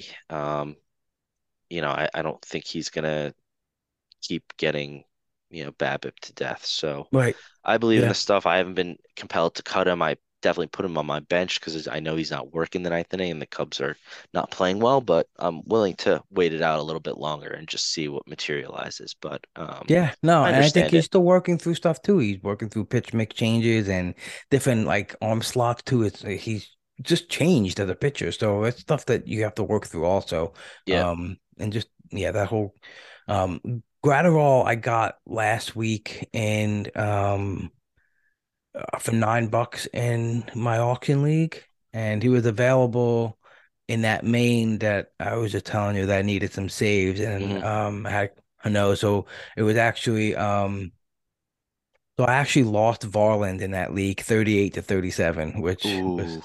yeah, I know that hurts. But I had Gratterall behind Allen and Bibby at 88. So I was there a little bit. I wasn't really too concerned with the Evan Phillips save. It just looks like Gratterall just kind of might slide in to be that guy. And I was thinking about it being like an overpay. And I knew like he's not going to get a lot of it, and it might be a frustrating start every week too. Like, oh God, like they're going to Shelby Miller tonight. Yeah. So and I totally understand that. And but sometimes you like again, just like reaching to catch lightning in a bottle and getting this maybe rest of season 20 save guy and on the Dodgers. So that's always appealing. But no, I didn't end up getting it, so I'm fine with it. I ended up with DL Hall in 3 leagues, in two of Mm. my mains and in my auction. He was the kind of guy I looked at. And I just see the writing on the wall for Kramer or Hmm. eventually. Yeah. I think Hall's a guy that, they talked about wanted to get into the rotation and working him back up. He threw in his two prior starts to being called up 89 and 85 pitches Okay. and starts in the minors. And then he came in, I think, behind Grayson or somebody. Yeah, I know he pitched in that doubleheader they had against Detroit Yeah, over the weekend. So there you yeah. go. That's a good way of getting trying to get ahead Get of ahead. yeah, get ahead of Yeah. somebody. So I mean, he so had yeah, because 7 Ks in 3 innings, and I think maybe a lot of people, again, this is the StatCast thing too. I think maybe a lot of people looked at the minus Velo three being miles per down. hour, Yeah. and but He was pitching single inning relief last year when he was in the majors. He wasn't that pitching too, across that too. multiple But innings. he's down in velo, but he's still got whiffs. Like it's Yeah. like you have to take those two like those things hand in hand. Like, and I saw Lance Brodowski too, like in his notes was saying like it might be an intentional thing, Hmm. for the way he was throwing. And again, I totally believe in the art. I mean, like even Steamer, like the Steamer rest of the season looks fantastic. Yeah. And I was shocked at that. So I was really like, oh, and even the bat. I'm gonna bring that up real quick too, because again, that's the one that surprised you. I mean, yeah, the bat was a little high in the whip, but they had him for an 11.64 K or nine. Again, that's like only like 8 starts and the Okay. rest reliever innings, but Okay. still like I'll take that. Like Yeah. that's With like five with inning games with a good pen and getting eight, nine strikeouts. So yeah. I'm cool with that. Yep. So Absolutely. yeah, trying to get ahead of the game on that. Again, I don't Yeah. want him to come in. He's gonna start a game, 6 innings, 12 Ks, and then he's a hundred He's the dollar next ad. guy. So Yeah, yeah, totally. Yeah. Yeah, the only other guy in terms of like interesting ads I want to bring up was Woodruff. So yep. he was available in one league last week. He went for like $88, and then he was available in one league this week. And he went for a double. I think he went for like 155. So um, the news I kind of was laughing because they were like, "Oh, the news is positive. He's gonna be out 2 months." And I was like, "Is that positive news?" Like but I think that's another way of obviously getting ahead is if you have the capability to stash a guy like Woodruff, definitely good I move think if you that can was handle it. I think the drop was a member of the Patreon. He was actually asking about it in the Fab thread on the Discord. Again, Yeah, if you signed up for it and you well, pay up on the Fab tier, yeah, yeah, he was asking Brian cut. Fitzgerald. He's your cutthroat the Yeah, what was cutthroat it? call. Carl two 2 or 3 weeks ago. You said Yeah. to get Well, rid of that him. cutthroat call comes from another guy. He's another guy. Okay. He's just passes it. He passes his cutthroat of Okay. the week. Okay. But the last two cutthroats have been him and Jake McCarthy before Jake McCarthy got There you go. sent Yep. down. So cutthroat Yeah. call, he's cut from a different cloth. Yeah. But I don't I, I don't think it's very positive. I think I'll again a That's what couple I was. right. Yeah. I think we were discussing this in the Discord. Like a couple of people brought up, like, hey, um, he's not the embodiment of health. Yeah. He hasn't been ever. Yeah. So you have to tack that in, and like 2 months is a long time. It's, and yeah, so it's like It's not there a like you lot. just sneak him in for like 13, $14. What was it, Yeah. 88? Yeah. Well, that's why I think like everything on Twitter was like positive news headlines were like positive results, and then you read it and they're like 2 months. It's like that's not. I don't see how that's positive. I guess it's positive in that they are saying, "Hey, you don't have to He's be not shut out for down the for year. the season yet." Yeah. But like, I don't think that's particularly positive. So like, yeah. So I found that interesting that his price went up, but really not much has changed other than the fact that we know that he's not out for the season yet. So. I don't Yep. know. 100%. So one I, thing you wanted to just let's talk talk about, about that next week. I think yeah? we hit that next. Yeah, yeah. Okay. We'll hit that Okay. next week. We'll tell people though. I think we're gonna just touch on who are gonna be the next big ads. I know everyone knows it's Bryce Miller this week and Brandon Yeah. Pfaadt. If he's available, he's probably just available in OCs. But I think it's a cool little discussion about what might be coming and what can expect. And I'll do a little comparative ad for who went last year for these types of players. And Okay. but Yeah, yeah, sounds good. All right, let's talk about the before we drops.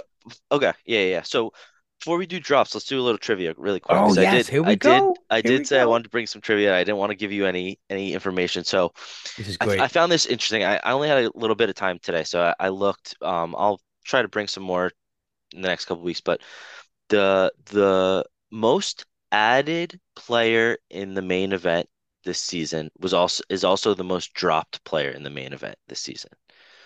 Kind of makes sense, but do you have any guesses as to who that could be? Most added and most dropped. Yeah, Okay. it's the same guy, same guy. The same fucking guy, huh? Yeah. Um,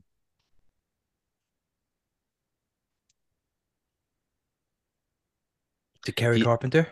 no pitcher, Oh, somewhat tied to the um one of the debuts tomorrow. oh, Dre Jameson. No, No. it's Michael Grove. Oh, Oh, wow. Okay. All Yeah, right. so I think I'm pulling it up now. Interesting. So he's been added 81 times this year for an average of $44, and he's been dropped 83 times this season. So I think it must have just been partly that like week zero FAAB run where Oh, I yes, think yes. maybe people thought um he was gonna get the Pepio spot, and then he did actually get a start, so he was popular and then he got hurt. So Wow, so Michael yeah, so Grove. he's the most added um and most dropped player, which I found kind of funny. That But I is guess it kind of makes fun. sense given how many times he's been added and dropped, and he's been added more than there are teams in the contest. So, Yep. he's yeah, so then in terms of the drops, I, the theme, and it makes sense. Most popular drops are guys that have either been demoted or injured.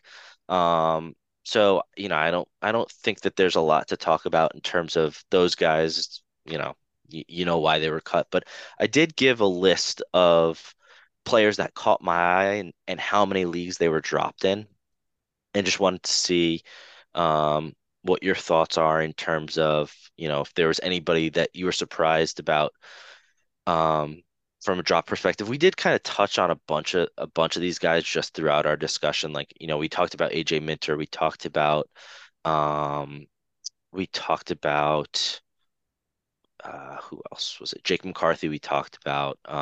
So yeah, I wanted to see, if anyone caught your eye there in terms of either just the name or the amount of times they were dropped. Yeah, so I think just staying on the pitching stuff, and like how it's important to just, I don't know, have some good pitching options. I guess one of the ones that caught me by surprise was Ross Stripling, was dropped in 6 leagues. I know he hadn't gone far into games, but we saw what he did last year.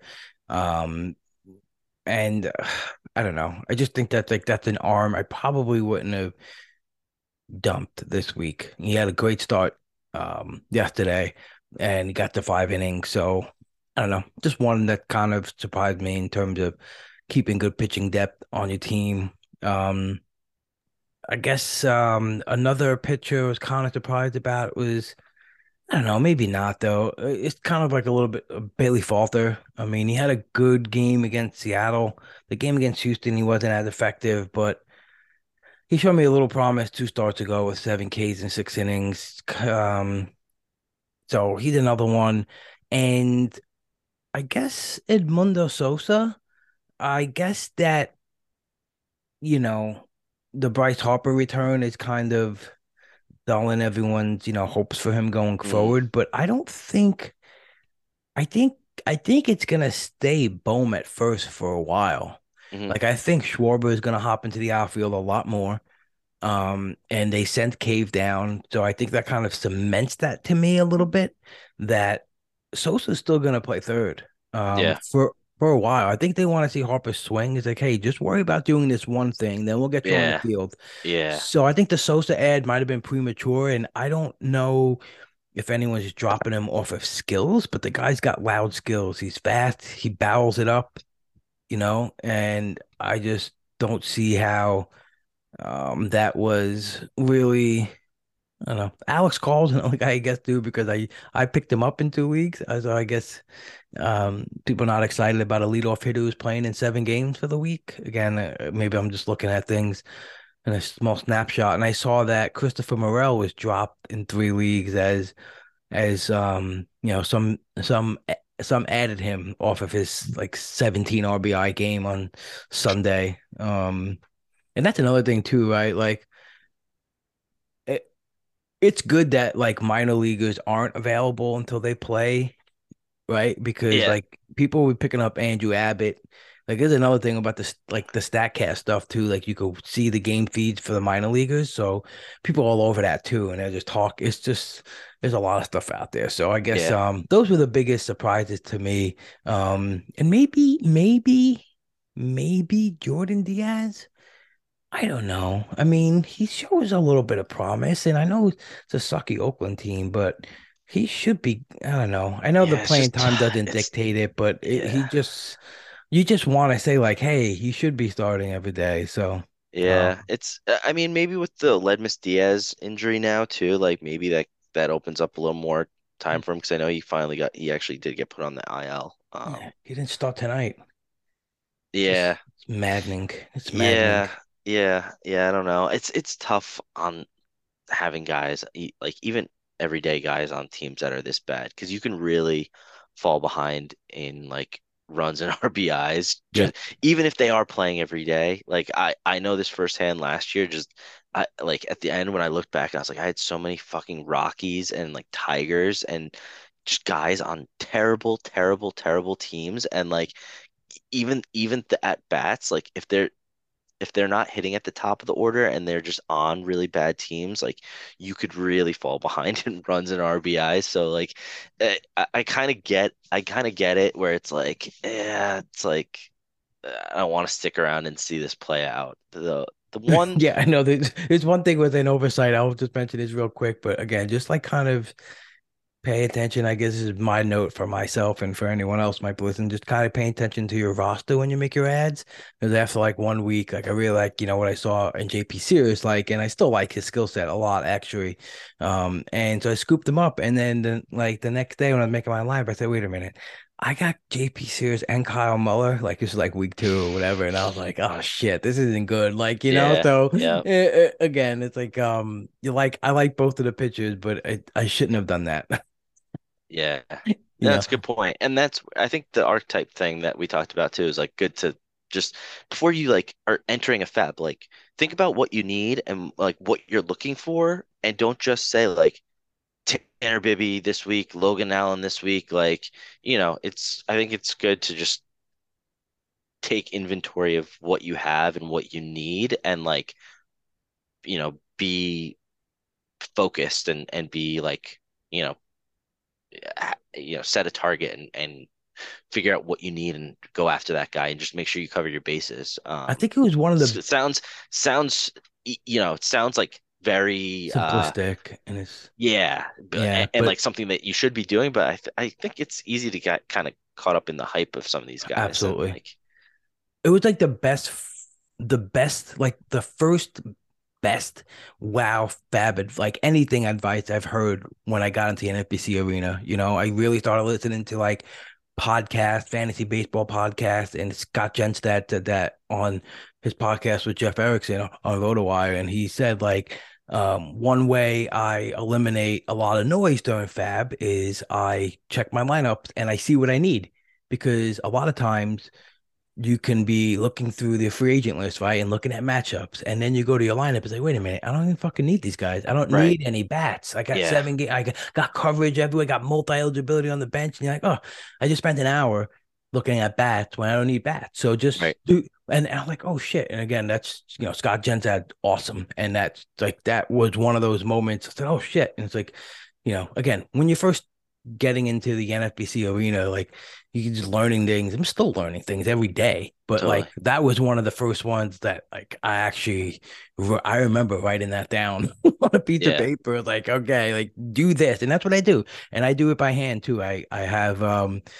my I have my architect ruler, and it goes white on loose leaf, like good old Matty Modica, grid style. I make my grid for every one of my teams. I have drops is the first column, needs is the second column, like, and that's like Yeah. Monday to Thursday, Friday to Sunday, starting pitcher upgrade, starting pitcher streamer, and then I have a third column for positional needs.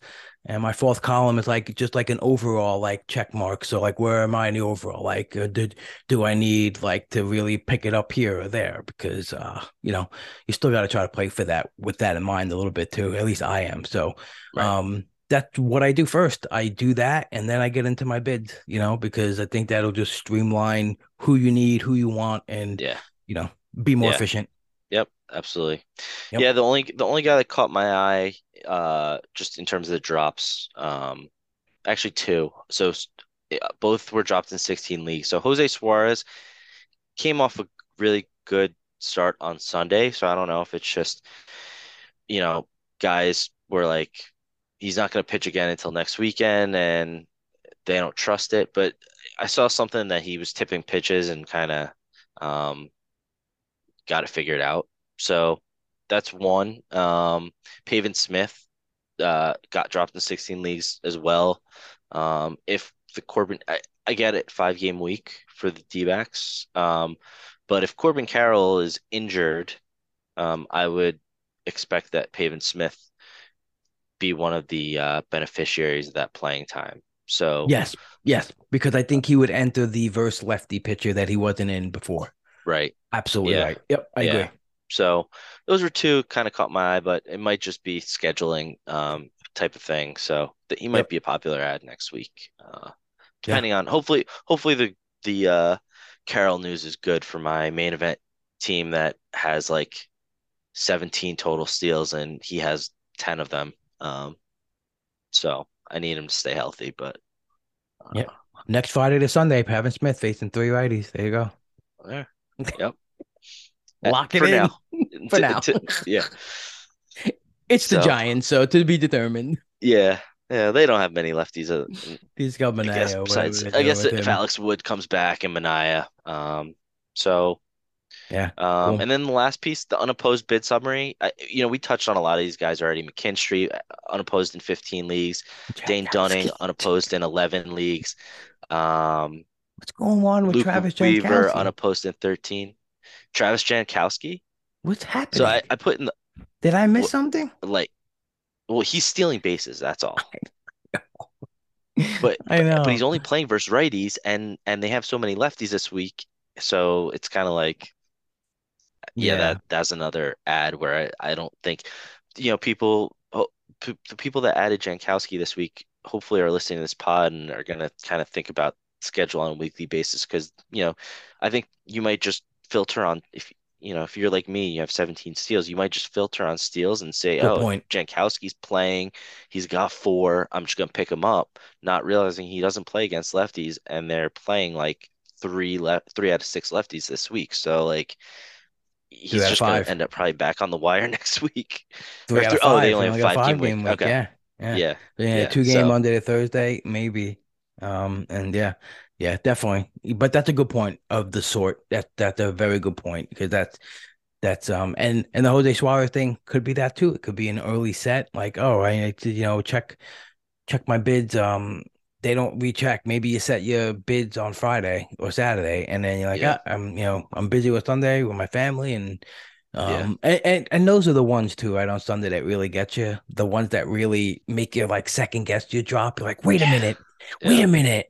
Should I do it? I think mine was Clevenger, like he was a drop in my 12, in my 15. They're like, no, no, no, no, hold on. 8Ks, swinging strikes are up, like looks a little better, still like, oh, like talent wise, a lot better than a lot of people out there. So like, but those Sunday ones, man, they really, obviously the saves that bumps up a player Yeah. bid or Steal, home run. oh, forget about it. It's Yeah. just Sunday and like, right, look at all the stuff we look at. Like, oh, we're looking at stats, year end projections, and like this one snapshot of time on Sunday changes your whole thought. Well, that was the opposite for me. So Ryan Nelson, like I decided after his start last Tuesday or whatever, I was like, this guy's a cut. I hope they call up fat. Like I don't even care. Like I have fat everywhere, and I was like, just call him up. I don't care if he pitches at Coors and gets shelled. Like just call him up so that I don't have to get a Ryan Nelson Sunday starting Coors. Like please, for the love of God, go 5-man rotation right now. Don't go 4-man. And he got that second start and he got shelled, and I was like, all right, yeah, he's a See ya. definitive cut. Like there's no redeeming quality in my mind. So Yep. we'll see. I know they got a good schedule coming up, but I can't do that anymore. Yeah, no, I agree with you. That's a good cut. He hasn't shown me anything, really. Yeah. Yep. Yep. Cool. Awesome. All Another right. great pod, All Dom. What are you right. looking Well, forward to this week? You yeah. got anything? You got your mind on anything this week as we go through this? I'm trying to get everything in a little earlier, I think, as we go along. I know a lot of things change. I used to try to do FAAB like a little earlier. This week I just been waiting, but I think I'm gonna try to get it a little earlier. I think I'm gonna try to include actually a little special fab tomorrow, maybe for the Patreon called like a watch list Wednesdays. Just kind of guys I'm like keeping I my like eye that. on. Yeah, yeah, yeah, It's a good yeah. I idea. put yeah, Yeah. yeah. Just like kind of guys I'm throwing into the queue and just like keeping the eye on because I think that's again probably another helpful thing. Oh Whether you yeah, do it in totally. right, like in your notes app or a piece of paper or Yeah. for me, I just go straight to the site, and even if I'm on my phone, I just put the name and hit the little eye thing and throw them in the watch list and go through it too, right? So this is another thing that I'm gonna do tomorrow. I'm gonna go through the watch list too, and anyone from last week that was maybe like a one eye stream or anything, I'm just getting them out. Like just I want to Hmm. keep it nice and tight. I don't even keep a watch list for OCs, man, because that's just nuts anyway. Like you can't. Yeah. There's 12 teams of mayhem. 12 teams of mayhem. Even like I always try to think like, should I try to like advise on fab bids for OCs? And I don't think you can. Yeah. I don't think you can. Yeah, Like, I don't I got rid of all my 12 teams, so I only play 15s and I only have my two mains for Fab, so oh like I yeah, that 12s are fun. 12s are fun. yeah, I think I don't know. I don't like flipping back and forth in my brain between it. And it's like yeah, it is. It feels like it's like the Wild West like with all the activity in it and it's just so I think I would just be too conservative in them to like actually win just because I'm so like off-season DC focused and main event 15 teams like that is where my mind is at and I think I would just not be ruthless enough in Fab and I wouldn't want you know I just I know how my brain works and I wouldn't want the strategy of either infiltrating other like I wouldn't want to just start getting super reckless with my adds and drops in main events, and I wouldn't want to be overly conservative in the 12s. So it's like No, I that think makes sense. yeah, I'm just like I'm good with I like the 15s and I just don't want to dabble in those waters. And then I see this like I see the articles and stuff like that. And yeah, there's just like no rhyme or reason for the bidding. Like Mason Miller went in OC for $1, I believe, right? Like that's fucking crazy. Like It's there's fucking just crazy. yeah. So It's it's fucking just like crazy. And then like in I would my kill OC, myself. I would go crazy trying to like figure out the right fab bids, and then you see the people that are competing with you getting Mason Millen for a buck, and it's just like, what am I doing here? Like it's just almost like a random number generator. it really is such a random number generator. It is wild, man. I I strict you know what I like it though, because I like it because I'm playing like with something completely different in mind. Like I'm literally just playing for the overall. Like I want Yeah, to win my league, but true. like the return in the league is meh. So it's Right. just like Yeah, I you're want just like I'm playing for that, and like I have my 80th percentile, my 90th percentile, and I'm like averaging out the current one with last year's just to try to get like a decent sense of what it might be. mhm. And I'm just literally making my airs and drops for that. So this weekend was crazy because like one of my OCs, like I have like I don't know, I have the 2400 teams, like the 18th best ERA, it's like 2.7, and my whip is like 1.07 or something like that. It's just crazy. My Yeah. staff's just like I'm sitting pitchers that like you would crave to have on your 15th. And then so this week I go to my fab and Domingo Herman and Juice Smiley are available, Mhm. right? And they're both double starts. And it's like I got them for $11 and $4 unopposed because everyone went for Bibby and Barland. Right. And but in other leagues, they went for like 90 and 80. Um, it's just wild too, because then like now I'm like benching Shane Bieber this week. But Have you um started Herman yesterday? I did. Yeah, yeah, yeah. Nice. There you go. Yeah, yeah. That's a Win crazy would have league. been nice, but Win would have been huge. yeah. Win would have been huge. But like that league, like my bench pitching right now, this is what I have on the bench this week. Stroman, Mikolas, Puck, Bieber, and Ryan Presley. Jeez. That's my bench stats on Nice. that team. But starting team is Cole, Castillo, Snell, Ryan, Smiley, Duran, Green, Herman. Uh, and it's fun. It's fun though because like I enjoy it. And Yeah. I do the fab after the 15s, and it's fun. It's like you walked into, a a sneaker store, like when you just like, oh, I want the new Jordans, and like, which one do I just pick? Like whatever your like whole thing is with buying Yeah. stuff. Like that's like the 12th for me. But That- again, there was no rhyme or reason to it. There's like no math involved at all compared to the 15s. I Yeah. try to like I was doing that last year, was comparing 2021 bids, and it's like I'm wasting my time. I don't even Yeah. extract that like into a sheet anymore. I do the main event, I do the auctions and the high stakes league just to get some reference, but I the OCs are just like it's just a big guessing game. Just pick a fucking number. Yeah. That's Well, it. that's good. Then you get that out, and then your main events and your other big auctions, you have to be a little more methodical in that way. You can do the impulse buying on OCs, and you can be, Yes, more exactly. strategic and methodical and in the other leagues. So that's good. It fills a need. It fills a need, Yeah, and there you go. it's I'm sharing my first team in a while, and my first OC ever with Ryan Venancio, at Van Arnborn. We're sharing an OC, and we're 42nd in the overall right now. So, Nice. it's pretty cool, and that's such a different dynamic. We had like and I think Ryan would probably agree with me here, even though we really haven't discussed it, but the draft was like seamless. We saw eye to eye a lot, and we prepped for like 3 hours the night Mhm. before. We had a full game plan. We routed out every round. We knew who we were taking every round, but the fab is where like we're kind of like, oh, wait, but I kind of like this guy, and I kind of Yeah, like this guy. So it's interesting, because it's two different views, but we're learning a lot yeah, from each other. I think uh, you'd agree with that, and yeah. it's fun. No, that's a Ryan and I talk, and like, yeah, I think he and I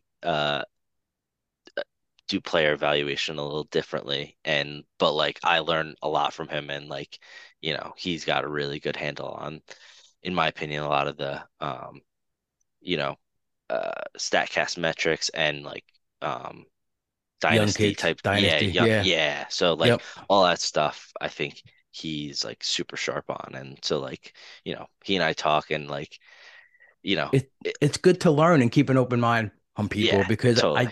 I and we've talked a lot too, and like I think like I maybe got him to temper the expectations on rookies in certain leagues a Yeah, lot, and then yeah, but he's also like got me to look at specific guys, more often, and then I too, I think in return maybe influenced his thoughts on like valuing guys like Hayes on the Pirates, who he hated, hmm but hmm then like with me consistently, he's like, but like look at the like look at the SGB value, like look at the steals value, like he just brings it. Like the value is the value. Like you can't right. change anything about what he's gonna hit and the Yep. ground balls, but it's like it's value regardless. So it's fun. It's fun.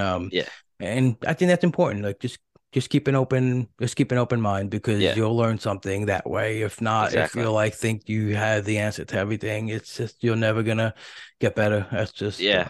Yeah, uh, I that's why I think I like talking with through it with him because yeah, he makes me think about things differently. So it's good stuff. yeah, man. But Cheers. yeah, I think the waiver Wednesday is a really good idea. And yeah, I mean, when you talked about setting the fab, like this week I did it all Saturday night and it felt so good to have it done because like other weeks this year I was like driving home like from you know Disney with my family and Disney. I was in a rest stop in Pennsylvania because I had to drive home from Virginia like after just like crazy travel shit. And so like the difference between having your fab done 95% on Saturday night versus scrambling to do it in a restroom in a Pennsylvania rest stop, on your phone on Sunday is like 5 minutes before Fab ends is like such a totally different experience. And like, yeah, just having it primarily done beforehand and just kind of tweaking and moving with, what the news is on Sunday is just much more comfortable experience in my opinion. It So is. It is. Definitely gives that's the you. goal going forward. Yeah, mine too. Mine too. I'm gonna start mine. But I might look at my lineups as soon as I can and just start to thinking because if I can start that line of thinking earlier too, like I already know what I'm looking for next week, then I could streamline it. So Yeah. Yep, cool, man. totally. Appreciate All your right. time. Another bang out podcast. If anyone wants to check out Dom's work at BullPenGuru, you could find them at Reliever Recon Patreon as well. I mean, I think it's the must-have for anyone playing fantasy. Honestly, you, Greg, Adam, Nate, you guys crush it, man. I can't say enough things about like what you get every day from you guys. It's just fantastic, and you're covering everything: daily pickups, points leagues, and super cool, man. So I think what you guys built there is really cool, and I'm about to order a fleece. I Nice. saw the merch line is out and I'm Yep, yep. excited. There's a So merch line out. Good stuff, Greg. yeah, Yeah, he's got all the different color schemes with team like I MLB saw that. teams. So That's it's so like cool. That yeah, yeah, it's like either the Mariners or the Rays one like looks like really sick. So I was like I told Greg I was like I don't really need any more merch, but like the Mariners or Rays color one, whatever one that is, like really pops. So I was like I might just yeah. have to do it I and kind of like the Oriole jam one. it in. Yeah, yeah, the Oriole one looks Yeah, good too. the Yeah, Oriole so one too. Yeah, he and I made a good choice on the colors. definitely too. And it's funny too because I saw it and like about 2 weeks ago I told my wife, I said, listen, because she does some digital art and stuff like that, and she's been sketching for me, and I'm like, I need stuff, I need it, it's time. And it's so funny. I saw Greg's like post. I'm like, damn it. I'm like, I gotta get mine up and running because I want to have one for the Patreon too. Like I want to have some Nice. Meatball Mafia ones Oh yeah, and then some regular pull hitter stuff that'll be available to everyone. So I'm excited. I got that out, and not that I expect like everyone to walk around with my fucking podcast name on it, but it seems like some people were like interested. They're like, okay, I'll throw it out there. yeah, Like, and tote bags because in Jersey, yeah. You Tom, can't buy any plastic bags. you Yeah, gotta fucking have bags on you, yeah, and you need a bag just to carry all those bags. yeah. What a Don't disaster. I don't yeah. Don't get me started on that. I I pretty much at this point only go to supermarket and pick up like things that I can carry in my hand at this point. I let my wife because I can't deal with that. But yeah, we'll be here for another hour if we start going through Yes. New Jersey supermarket rants. So I think we should Yes. call it a 100%. night. We'll call it a night But right here down. sounds I good. appreciate it. All right, I'll See talk you next next week. week. All right, Later. later, bud. Alrighty, folks. Thanks again for tuning in and for all your support of the show and for my content. Really would love to see everyone on the Patreon. If you get there, really, really appreciate it. Come check it out. Support me. Support the work. And next week, I'll be doing a little bit of an unlock week. So basically, I'm going to give a little glimpse as to what goes on inside the Patreon and what I do article-wise, notes-wise, as my daily pods and my daily notes and some of the lineup stuff. And also going to preview the starting pitcher preview that I do with Matt Modica. We started off as calling it the two-start pitching review because we highlight all the two-start pitchers. But then we started getting into the fringe decisions that we're going to make, right? Like, so, most of the two starts are a yes or, clear nose that spelled disaster. But then what about some of the fringe decisions, bad ballpark or a decent hitting team for a fringe pitcher. So, and then we just started discussing pretty much every start of the week for every team, including the skill sets and recent trends for a lot of pitchers, pitch mix, usage, swing strike, Sierra minus ERA, all that fun stuff. We really get into it, and certain feedback from others in the Patreon have told us that it is the best podcast out there. So we're gonna preview it for you guys just to get a taste and see what you can enjoy and come be involved with a community. That's basically the biggest thing. You're entering a community of lots of things. You'll love it. The Discord is a treasure every day. Can't really say it enough. Probably sound like a broken record, but everybody in there is spitting out knowledge, recent news, everything you could imagine. Dynasty talk. If you pay up for the FAAB tier, you get our FAAB questions answered by me and plenty of others who play in the NFBC as well, a kicker in their opinions. It's invaluable source. So, and not only if you don't play NFBC leagues, I think if you just even play a daily league or any home style league, I think you'll enjoy it too. I bring a lot every day to the daily pods and my daily notes. I really look into unearthing a lot of the under the radar players, maybe players that are not being highlighted normally on a show or in an article. And I think there's a ton of value in that. And with my lineup tool, I'm projecting lineups going forward for the whole weekend. So a lot of people enjoy that and like it for their daily use as well, because they're getting a couple of days ahead of their league mates for daily streams as well. So I think you'll enjoy it. Come check it out. And I appreciate it if you do that. If not, don't worry. You're not a bag of shit. But don't be a bag of shit.